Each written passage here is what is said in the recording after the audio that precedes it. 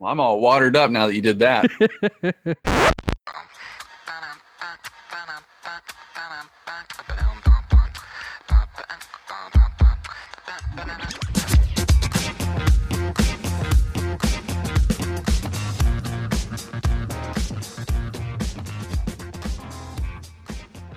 So it's probably worth having a short discussion about the point of the show.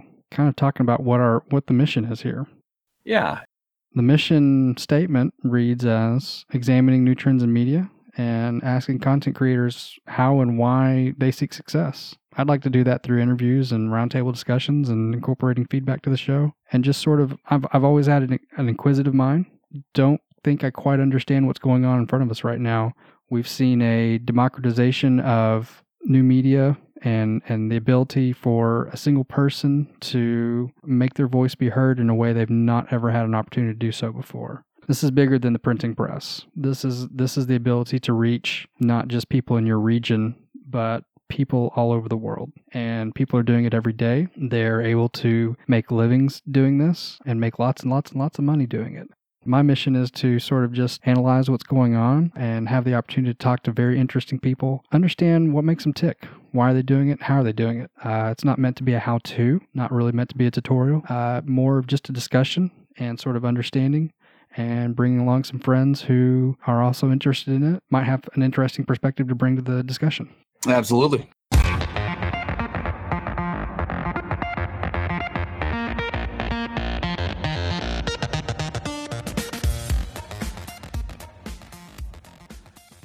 Facebook has been under siege lately, to say the least. A lot of political kerfuffle in the news. Uh-huh. Everyone's wanting to bail out of Facebook. Elon being on Twitter predominantly. Mm-hmm. Someone messaged him and said, hey, you've got this presence on Facebook. Why don't you delete them? Elon basically responded, I didn't even know we had a Facebook page. I'm on it. And shortly thereafter, they were deleted.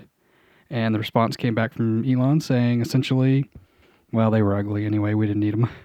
I don't know. I think it's a little bit of a non-news item. Yeah. Interesting. It is interesting. A major technology company bailing on Facebook pretty publicly. Yeah, certainly.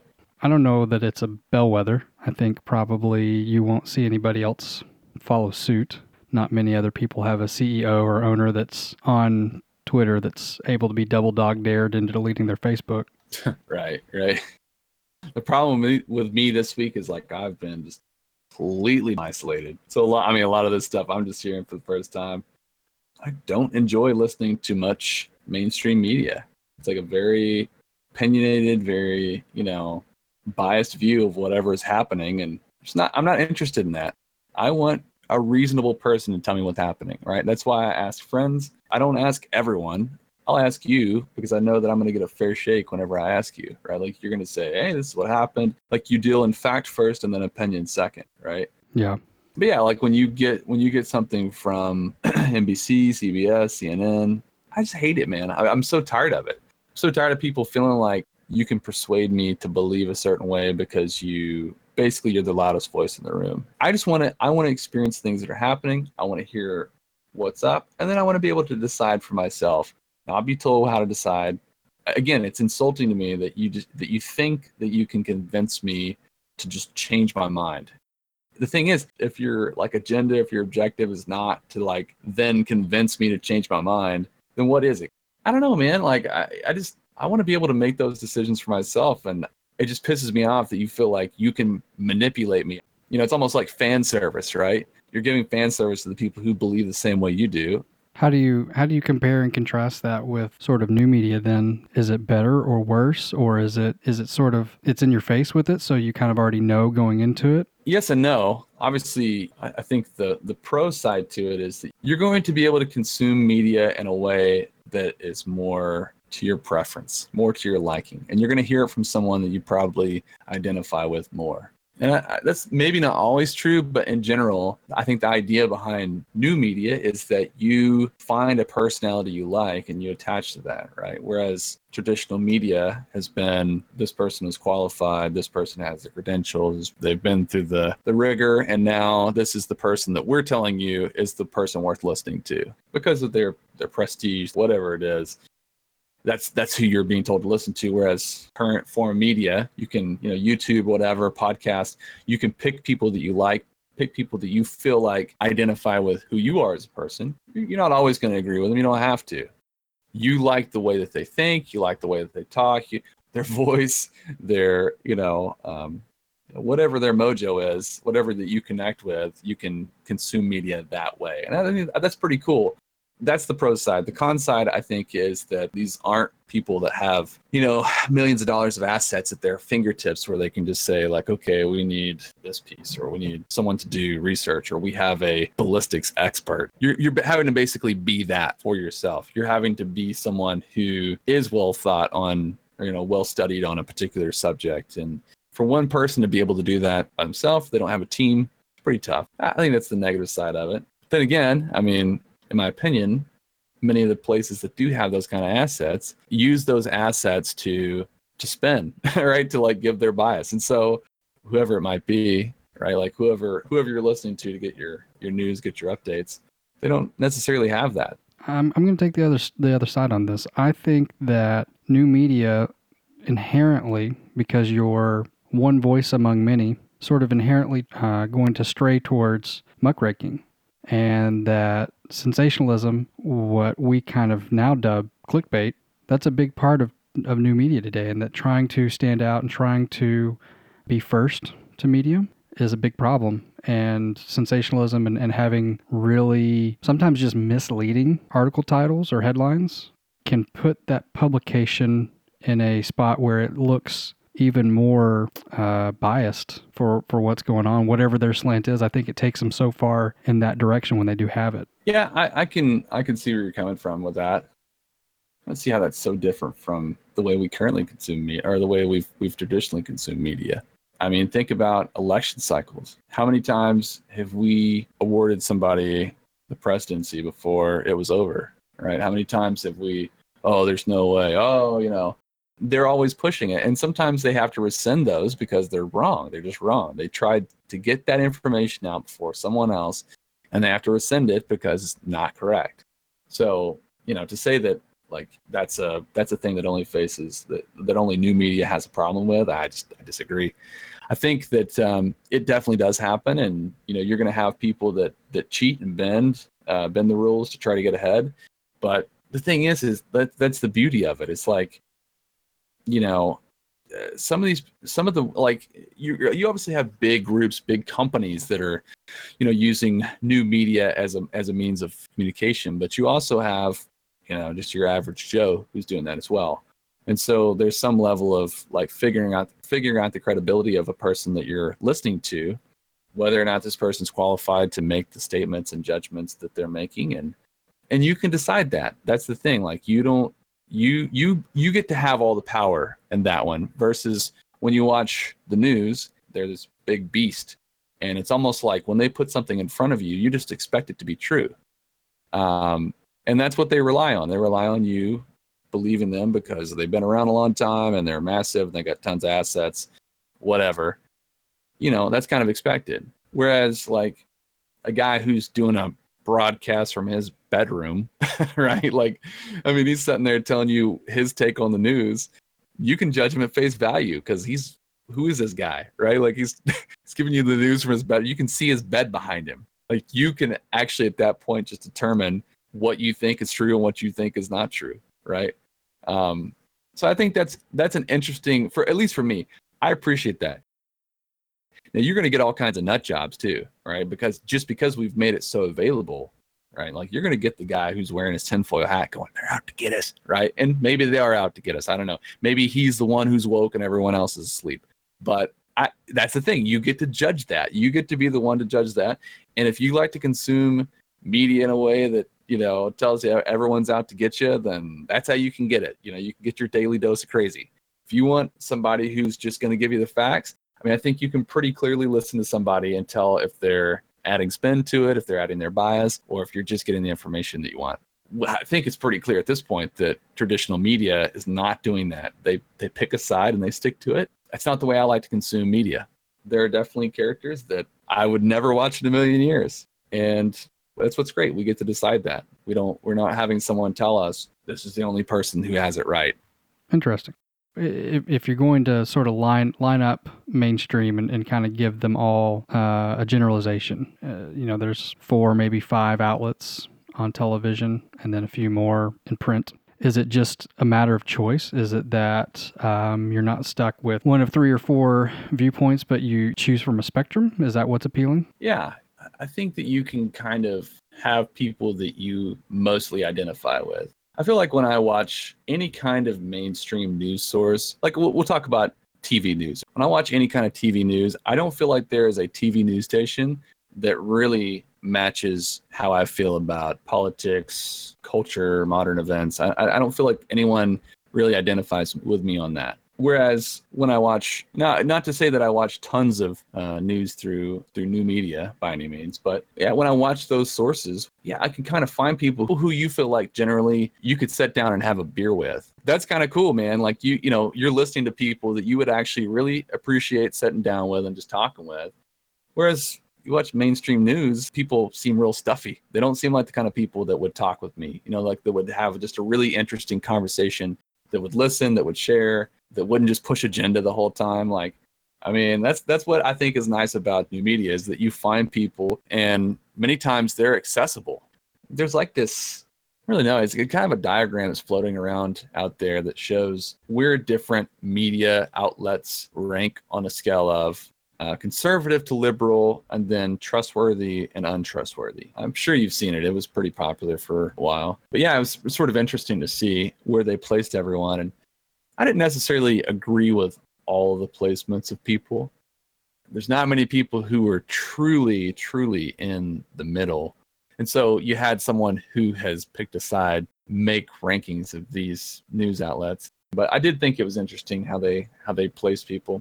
I think when people think of new media news outlets, I think most people would think of something like the Young Turks or Huffington Post before they got bought out, or InfoWars or Stone Cold Truth. Do you have an example of something that you find a little bit more appealing, that's a little bit more middle of the road, that doesn't seem to skew so hard one side or the other? This is really funny. Again, I don't consume tons of new media, like news updates and stuff like that. Not that he's trying to be necessarily a source of news, but he is talking about modern events. That's Philip DeFranco. Like, I really enjoy watching his show. I feel like I have an idea of where he stands, so I know what to expect.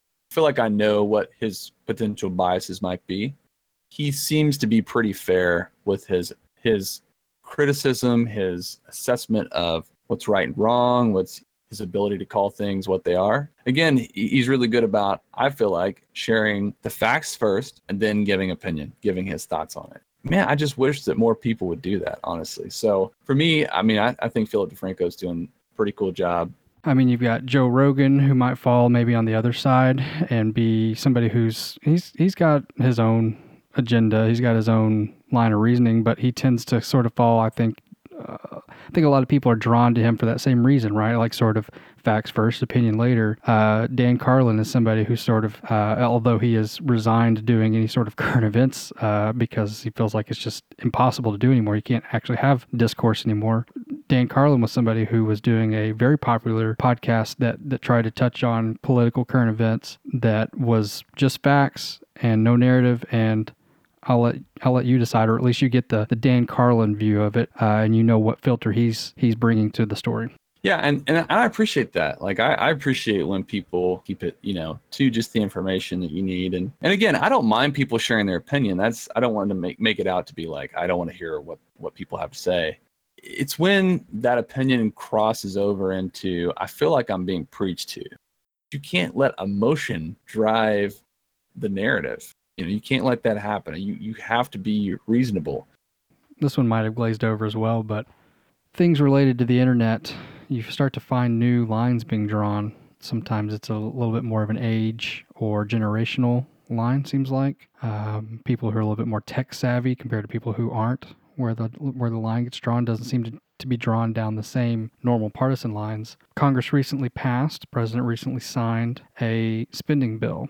I've heard it called an omnibus bill. I had to look that up. I was not familiar. Omnibus bill is basically a very large, covers many different areas and scopes. One of the very controversial pieces in the legislation, something called the Cloud Act, CLOUD Act, seems to open up tech companies to some very interesting new liabilities. Because of this, Reddit has dropped some personals ads, some gun-related materials off their site. YouTube has dropped a lot of gun-related materials off their site. Quoting the EFF here, Cloud Act is a far-reaching, privacy-upending piece of legislation that will do the following: enable foreign police to collect and wiretap people's communications from U.S. companies without obtaining a U.S. warrant.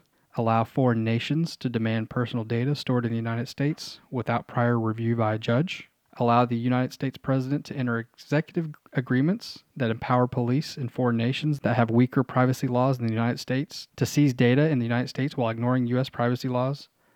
Allow foreign police to collect someone's data without notifying them about it. And empower U.S. police to grab any data, regardless of its U.S. persons or not, no matter where it is stored. Wow. Yeah, pretty wide-reaching. But again, these lines have sort of been redrawn when we've seen sort of internet-based legislation come through. Net neutrality would be the big one. We start to see different people start to pipe up when that happens. Seems to be that actually some of the big tech companies might have been for this act. Had you heard of it? I have not heard of that, and that's actually really scary. I don't know why we're giving away power to foreign governments to do things here without warrant. That's unreal. And my question is, what do we get in return? Like, if we're going to give away that kind of power to a foreign government, what are we getting? Really, at the end of the day, it doesn't matter. We should never give away that kind of power. But I'm just saying, like, do we owe somebody a favor or something here? Like, why would we ever put something like that in place? It's kind of what I'm trying to figure out. And I got to be honest with you, I just can't put that together. Quoting the Electronic Frontier Foundation again in a tweet from March 22, because of failures by some lawmakers to review and mark up legislation in a responsible manner, the Dangerous Cross-Border Data Bill, the Cloud Act, was just approved by the House of Representatives in a 256 to 167 vote for a massive omnibus spending bill. So it seems like they're blaming what is, let me scroll up here, a 2,200-page omnibus bill. This was something that was covering $1.3 trillion in spending and was only going to get us to September. Wow. This was to keep another congressional showdown from happening where lawmakers basically take us to the brink and see who gives. So they passed this bill instead as a measure to, keep from bringing everyone to the brink again. And this is some of the pork barrel that's stuffed inside. Unreal, man. We're using this as a means to hijack Congress and pass laws that would never pass under any kind of reasonable circumstance. Like, that's scary. And this is another reason why we should pass a damn budget. It seems wild to me that this is the issue that we're having here. It's like, oh, we can't really get a budget through. Better throw in some pork barrel spending here. Let's throw some fat on this deal and see just how it goes over. I would never want my legislators to pass laws like that. And again, I'm still having a hard time wrapping my head around like what the implications of that are. What limit does it have? Because if we're saying that we're going to allow foreign countries to take any kind of data they want without warrant, does that include Russia as well? To quote Microsoft President Brad Smith from another March 22 tweet, "Today is an important day for privacy rights around the world, for international relations, and for building trust in the technology we all rely on every day." He said in another quote, "The move was a critical step forward for clarifying the law. The proposed Cloud Act creates a modern legal framework for how law enforcement agencies can access data across borders." To give you an example of how the EFF is trying to exemplify how it might work in practice, investigators in London might want private Slack messages of a Londoner they think might be a suspect of bank fraud. The London police could go directly to Slack, a U.S. company, and request and collect those messages. The London police would not necessarily need prior judicial review, They would not be required to notify U.S. law enforcement, and they would not need probable cause for this collection. Okay, so then what happens if Slack says no? They're not allowed. I mean, the answer to your question would be that this Cloud Act would then go to judicial review, and we'd find out if it's constitutional. Which the answer to that's got to be no, right? I mean, I just don't know. I don't know how that would ever hold up. Finishing up on the EFF article here, this bill has large privacy implications in both the United States and abroad. It was never given the attention it deserved in Congress. Representative McGovern said the people deserve the right to a better process. Yeah, I mean, I agree. That's that's just, it's bizarre that this is something that we're just gonna like that. Why has our politics come to this? That, like, I mean, do they really think that the average American is just so stupid that we don't even need to think about this? We just need to do it. Like that is such a terrible way of approaching governing. Maybe they've been talking about this for a while, but this is a big change. This is a big change. You need to get this out in front of the American people. Look, they're probably going to disagree with you. That you need to be okay with that. Who is this good for? We could have foreign governments say that our politicians are committing crimes. And then what? Like, they can go without warrant, go dig up information on our politicians. That doesn't seem very good. That could be used for spy purposes. Mm-hmm. And what's the due process for that? They could just start pulling up data on people. Like, if they want to spy on American citizens, they can just say, like, well, they committed crimes in London. They don't have to substantiate any of that. They don't have to get an approval for one of our judges. They just can go forward and get the information. Now they can spy on you effectively without anything stopping them. Like, that's scary, man. Who do we extend this to? Is this select countries? Can North Korea do this? Because they're also a country. Do we just let North Korea come in and take whatever they want? Do we let China? Do we let Russia? Do we let Iran? I mean, I don't know. Maybe these are people who are in the United Nations. I don't know what stipulations there are. The harshest criticism focuses on new powers granted to the Attorney General, who can enter into agreements with foreign countries unilaterally.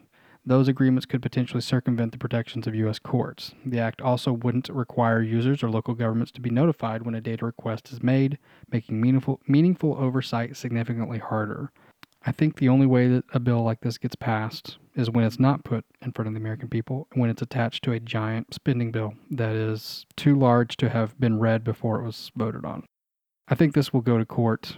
I don't know soon, but I think it'll go to court and it'll be challenged. Let's hope.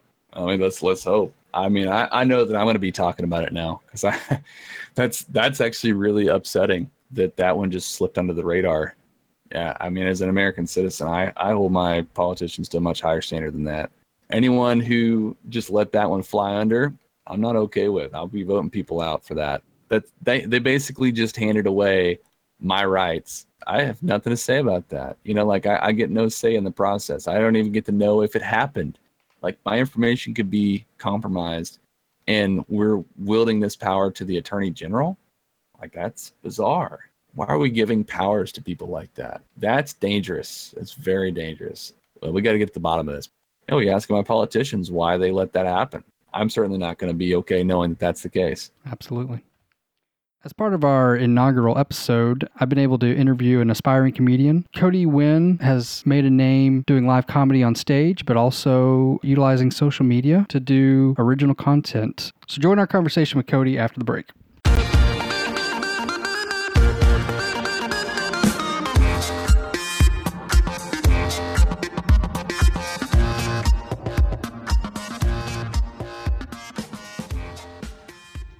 My guest is Kodi Wynn. Kodi pursues comedy both on social media and live on stage. Her debut into comedy was 45 minutes live on stage for the first time in her hometown for a friend and fellow comedian. Kodi leverages social media, live streaming events, recorded videos, and a growing community of fans nationwide to bootstrap her bookings for the stage. So is it comedian or comedian? I've never really understood the difference. I mean, I guess I do. I've never had an issue with being addressed as comedian AN. I've never required the female tag there, and that's probably because of the nature of my content and material. Fairly adult, fairly sexually liberated. It is. Yeah. Most of my shows are 18 and up. Most of my fans are 21 and up. And there should never be anyone under the age of 18 within earshot of any of my shows. Okay. So tell us about that first comedy set where you did 45 minutes on stage. First time ever out of the gate. Okay. So I had been a writer for about 10 years, writing comedy for various platforms and magazines, guest blog spots.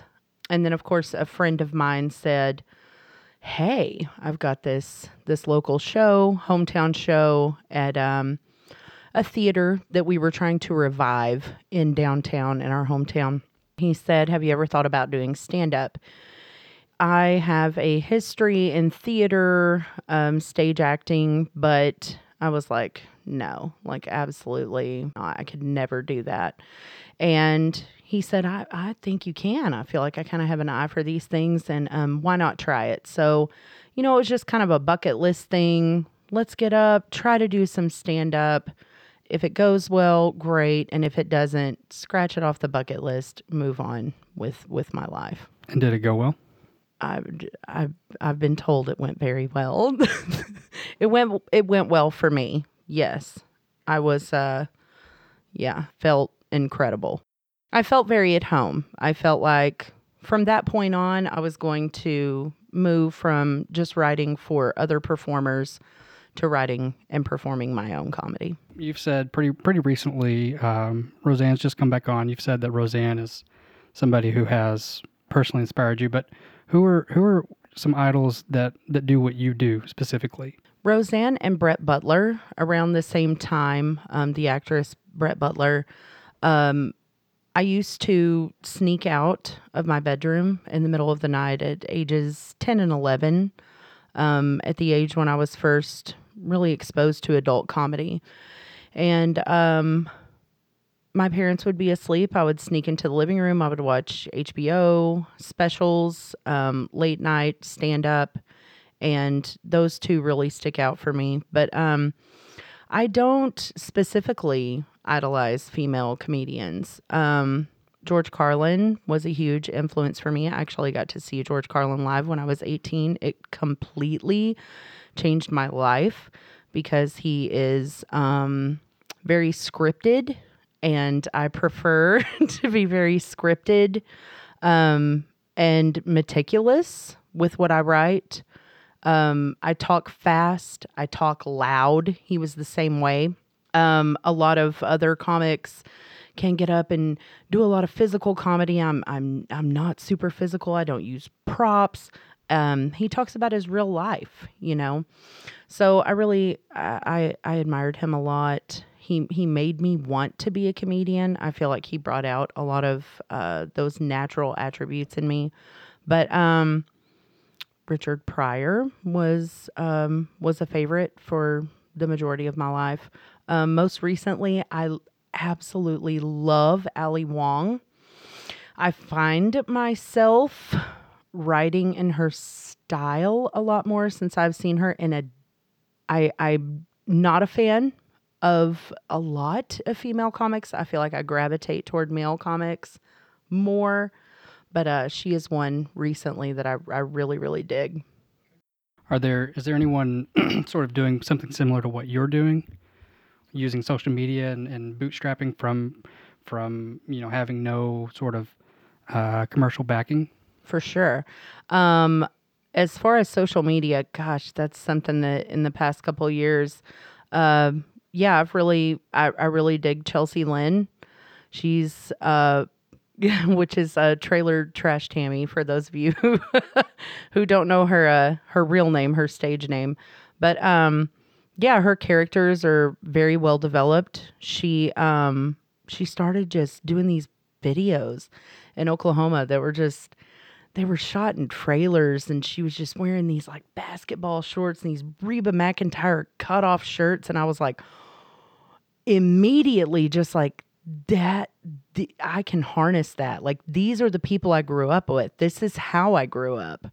That could be my aunt or my neighbor or my babysitter, you know?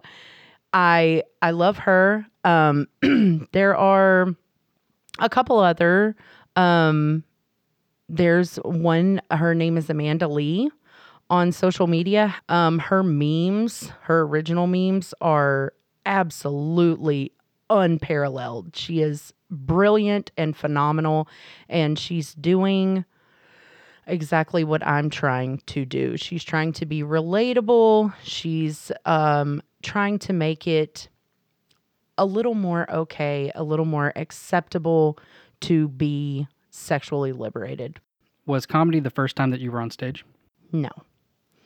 I have, from a very young age, was encouraged by my parents to, God, do something, anything to express myself. I've always been loud. I have a voice that carries, not just after a few drinks, but like from the time I was expelled from my mother's womb. And so my parents encouraged me to pursue theater. And it was an interest of mine from, I guess, probably age 4 or 5. I did children's community theater. I grew up in a family of musicians and performers. And once I started singing, then I began doing musical theater. And I did that, I guess, probably into my mid-20s. So how long have you been doing comedy? Stand up, we're coming up on it's about 3 years. How much time per day or per week or per unit would you say that you put into it? If you took into account things like writing, shooting, etc. It comes and goes. I mean, it's just like any other performer, any other artist. It's your creative outlet. It's therapeutic for me. It happens when it happens. It happens when I'm inspired. I'm inspired by my everyday life. That is the nature of my content. My material comes from my kids, being a parent, my friends, my recently single for the first time in almost a decade, and dating for the first time at 37, and getting on, these online dating apps and just trying to be part of this hookup culture, that exists today that I've never really been a part of. And it comes from that. So, just like anybody else, I get busy. I have a day job. I get busy. Sometimes I creatively just kind of shut down. But for the most part, I write every day. I'm inspired in some way every day to write something. So you said you have a day job. What are you trying to accomplish with comedy? What are your long-term goals? Would you like to do it full time? Absolutely. It's my dream. Just like nobody wants their art to be a side job. Nobody wants their art to be put on the back burner or be something they're just doing as a side project. I don't want it to be a project. I feel very fulfilled doing it. I feel like it's the path that I'm probably supposed to take in life. What are some obstacles that stand in your way to be able to do that full time, to be able to reach your goals? Oh, kids. I homeschool my kids. I'm a crunchy mom. I mean, it's, between doing that and I feel like I'm slowly building an audience. I don't have that hit video yet. I haven't had that viral post yet. You know what I mean? And so I've kind of had to full and dime my way into the audience that I have today. Do artists have to break out? Do comedians have to break out? Or are you able to build your way into it? Both. Does something have to give way? No, you can do both. It's just, one takes a little more work. It's a little harder. It takes a little more dedication. What do you think is involved in going viral? Is it putting the right variables in a formula? Is it doing something that's Sometimes. completely brand new that no one's ever seen? Sometimes, most of the time, I think originality. Everybody's always waiting on something new because everything's been done. It's all been done online. Okay, we've seen the same memes and they've circulated and just been recycled over and over and over again. And so when somebody comes out with something new, I eat that up. It makes me so happy. I can't even describe what it makes me feel like as a performer and as an artist. So, it goes both ways though. I mean, you can slowly build an audience. I feel like there have been a couple guys, online. I feel like Emery King slowly built an audience at first until he had that big hit video. I watched him for, 2 or 3 years just kind of slowly gather followers. Are all the things that you're doing original? 90% original content. Yes. My stand-up is completely original. Of course, I write all of that. But online, yeah, every once in a while I'll share a funny meme and have to credit somebody else who I think is doing something great. It's pretty rare, honestly, because like I said, I'm constantly immersed in it. I'm constantly involved. I'm keeping an eye on what everybody else is doing. You have to. It's very competitive. When I see something that makes me laugh out loud, just it inherently just I'm humored by it, I'll share it and definitely credit that person. Mainly doing things that are original, but still sharing certain Yes. works. When you're sharing things, is it always from people that you're sort of networking with? Most of the time, I try to support other performers and writers, other creators of original content. My content is something I'm really proud of, and so when they can do the same thing, I'm trying to share from people I'm following. On YouTube, there's a concept called sub for sub. Yeah. It's sort of an issue because you can end up living in an echo chamber Yeah. of content creators just liking other content creators and going back and forth, and they might have 100 or 1,000 subs, but only maybe double digit or maybe triple digit views. Right. Does there exist such a culture with comedy and Facebook and things like that? Absolutely. There are, I don't know, people who run what they call comedy pages who never share original content. They only share from some of their favorite creators or their favorite account holders. And in doing that, I'm seeing the same stuff all the time in my feed because we all follow each other. So one person will share something and then another person who follows that person will see, and then I'm seeing the same video 10 or 15 or 20 times in my feed in one day. Those are the videos I'm probably not going to share. How many shows have you done now? I don't know. Oh gosh. If you had asked me that, Let's say a handful. 10. Okay. Booking those and having had sort of a following already, do you think that you could have done that before? If you had decided, I'm just going to go out and I'm going to be a comedian and I'm going to go shop myself around to some people and see if I can get on stage. Could you have done that before social media? I don't know. I think I can. I think I could have. Yes. but I think I can do anything.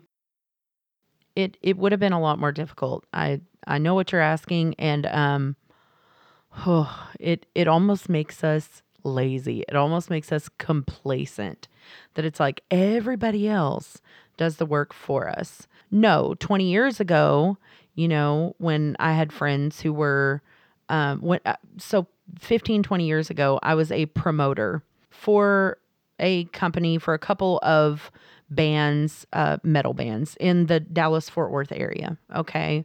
Their friends couldn't go 15, 20 years ago online and go, here's my friend's music. Let me share it and you can listen to it. And well, here it is. You've heard it. Now come to the show. This is how much tickets are going to cost.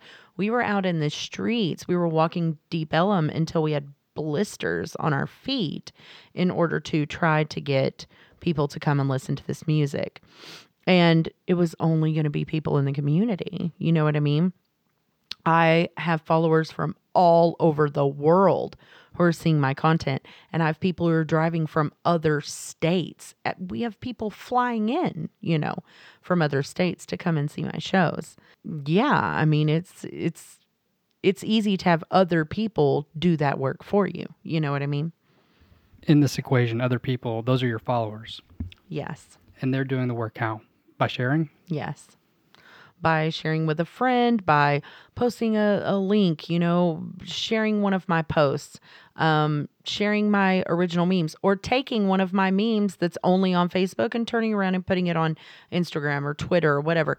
That's a whole other audience. Those are people I don't even know. Those are people who didn't follow me before, and now they've had the exposure to that content. And it piques their interest. And then they go, oh, well, who is this? I put my name on all my original content. Well, who is this? Now I have to go find her on all these other platforms and follow her. You got your start when a friend of yours was somewhat established, asked you to open for him. Yes. Have you returned the favor? I did. I have a friend who, he is actually my best friend of 25 years, her husband. And I've always just thought he was quick-witted and sort of brilliant just to converse with. He's very, very funny. And so I gave him a chance. He said, oh, the first time I did the show, he said, God, I would love to do that. I don't have the balls. I don't know if I could get up there and do it like you're doing it. And I said, I didn't think I could either, but why don't you take a chance? And so the same chance that I was given when I headlined my first hometown show this past September, I brought him on and I let him do an opening set for me. Cool. What has been unexpected about your experience? Have you been noticed in public maybe or anything like that? Yes, locally. And that's not unexpected. And that's not surprising. I don't live in a huge town, and our area is very integrated with the arts. It's the same, kind of community of people who are supporting everything that's going on downtown, all the musicians, all the comedy shows, and all the local artists. So when I have been recognized outside of that, it has been really sort of shocking and astounding. And, I really enjoy that because I'm sort of narcissistic. A little bit. Is there anything that you feel like your success so far has afforded you that you didn't have before? Everything from free drinks at the bar. Yeah, I'm going to get a little emotional here. So yes, I've had some people shoot me a message or two and say, hey, I haven't been very open about this on my social media. You don't know me personally, and I haven't really told anybody, but I have, cancer, and I'm going through this treatment, this process, and I've had to have these multiple surgeries. And I just want you to know that before I go into surgery, every time I'm in the hospital, every time I have in my earbuds and I'm sitting in this room with people I don't know, sick people, and I'm receiving my treatment, I'm looking at your comedy page. I'm going through your social media and I'm seeing what you've been posting, what you've been doing, and it lifts my spirits and it makes me laugh. And that means more to me than money or fame or free drinks or whatever. Can you talk a little bit maybe then about how you've been open and pretty candid sometimes with things on your comedy page where maybe normally in a more commercial fashion would have been something that was sort of behind the scenes, would have been private. You've maybe not always kept it so private. Yeah, I would normally separate those things. So I have, my personal social media accounts, and those are for my close friends and family and people I know in real life. And then I have my comedy social media accounts, and it doesn't have to be like a double life. I think it was at first just because I was trying to protect, my great aunt. So I think they were separate in the beginning. And then I started receiving these messages from people, and some were my cousins, who I felt like I knew, but after this, I was like, what? Who are you? What is happening? And so I started receiving these messages from people saying, thank you for talking about this thing you talked about on stage. I have always felt like it wasn't okay to talk about it, and it was so relatable. Thank you for talking about how, it's not always so great to be a mom. Like sometimes it sucks and it's stressful and we want to throw our kids through a wall. And let's talk about that. Let's talk about depression. Let's talk about promiscuity after 30. Let's talk about sex after 30. Let's talk about our bodies. Let's talk about our post baby bodies. Let's talk about how kind of gross and ugly the dirty underbelly of life as a woman because of social media. And that's the double standard here. And that's in the other hand here. Because of social media, we feel like we can't talk about those things. We feel like we have to put on an air that everything is perfect, that our marriages are perfect, and that our children are perfectly well behaved, and that nothing ever goes wrong in our household, and we don't have a stack of pink bills, and our cars never break down, and that is not true. And I know it, and we all know it, but we're afraid to talk about it. And so that's something I will never stop doing. That is absolutely imperative to me, is to talk about these things that nobody else is talking about. So it's sort of your unique brand then, that you're kind of breaking that fourth wall of social media, then, that you're able to connect with people who in a place and in a way where they're usually very guarded. It's usually a very one-way street, and you've been able to open a conversation with them and share things in a private way, but in a public forum. Yeah, I mean, I've had people message me and say, thank you for empowering women. I want to be relatable for all people. And I've also had men, message me and say, I watched your show and I've never really thought that a female comic was funny before you, because I'm not just talking about my vagina. I'm talking about things that everybody's living every day. I want to be totally relatable across the board. You're from a very small town, very small. What is life like for a comedian trying to break out, trying to,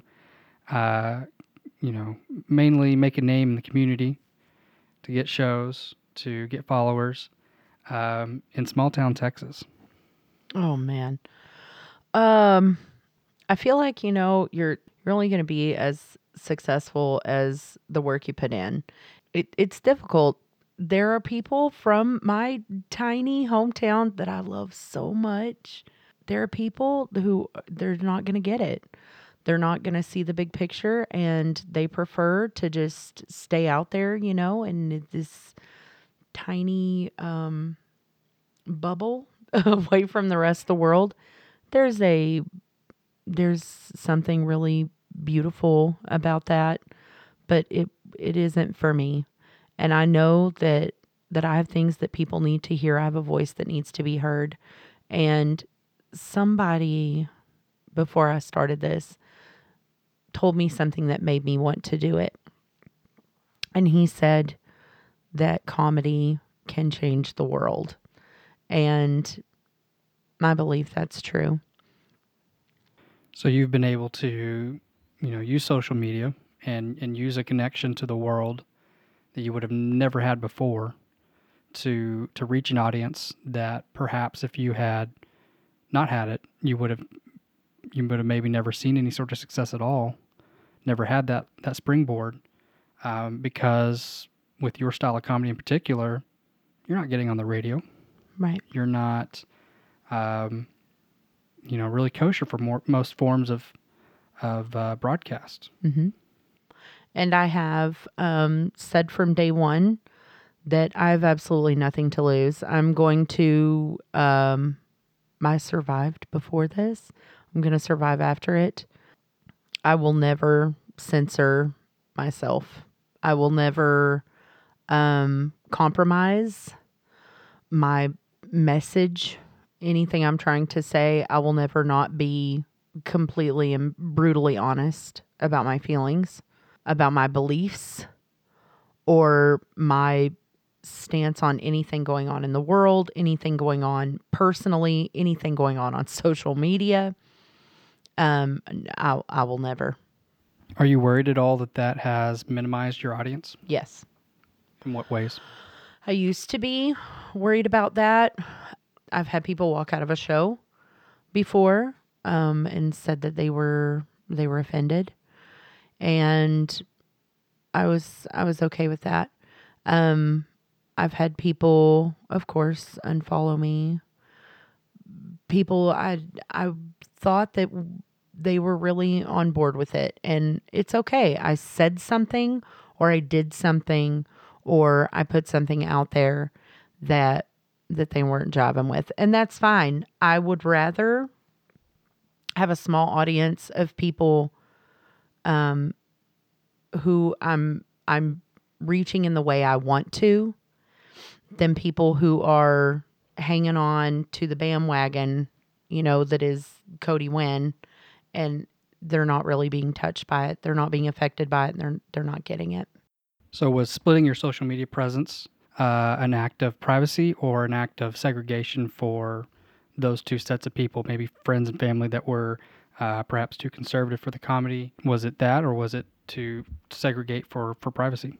Oh, it was both. Weird, about strangers knowing, I guess, anything about my kids or where I live. That was really scary in the beginning. It's not such a concern now. I think I was too concerned about it at first, and now I've realized it's not so scary out there. The world is full of really good, really supportive, really encouraging, great people who don't want to meddle and don't want to bully you, and they don't want to hurt you. And it can be ugly out there, but I'm not as freaked out as I used to be. Yeah, I come from a conservative family. I live in the South. I'm from Texas, like you said, a very, very small town. Yeah, guns and Jesus, man. That's what they're doing out there, and oh, geez, they don't know about me. This is a side of that they don't see at family reunions. You know what I mean? And I respect my family, and I love them, and so they don't have to do that. I know they want me to be successful without them, following my social media or whatever, my comedy stuff. They don't ever have to come to a single show. And I know that they want me to be successful, but it's not for everybody, but it's who I am, and it's what I want to say. So yeah, in segregating that, wasn't segregating a group of people. It was just, it needed to happen. It needed, they needed to exist on two different planes for me. Are you on social media just to network, or is there an end game with the social media too? Active as I am right now on social media with my comedy as an outlet. In between shows, in between appearances, in between these little guest spots that I do, I've got to have a daily outlet. I got to talk about this stuff. I've got to get it out. Like I said, my brain is always creating. I think in memes. I'm like, how can I make a meme out of it? Sure. It's a daily outlet for me, and it's almost like this social media. And yes, it has grown an audience for me. People, like I said, we've got, people coming from all over the country to see the shows. They would have never known about it if not for social media. I would have only had a local audience, but really it's just a way to get this out of my head until I can say it on stage. I got to get it out, And that concludes our interview with Kodi Wynn. You can find Kodi at facebook.com/Kodi Wynn, and you can find all these links in the description. Thank you for listening. Thank you for watching. Please go to deconstructing.media for the RSS links and for more shows.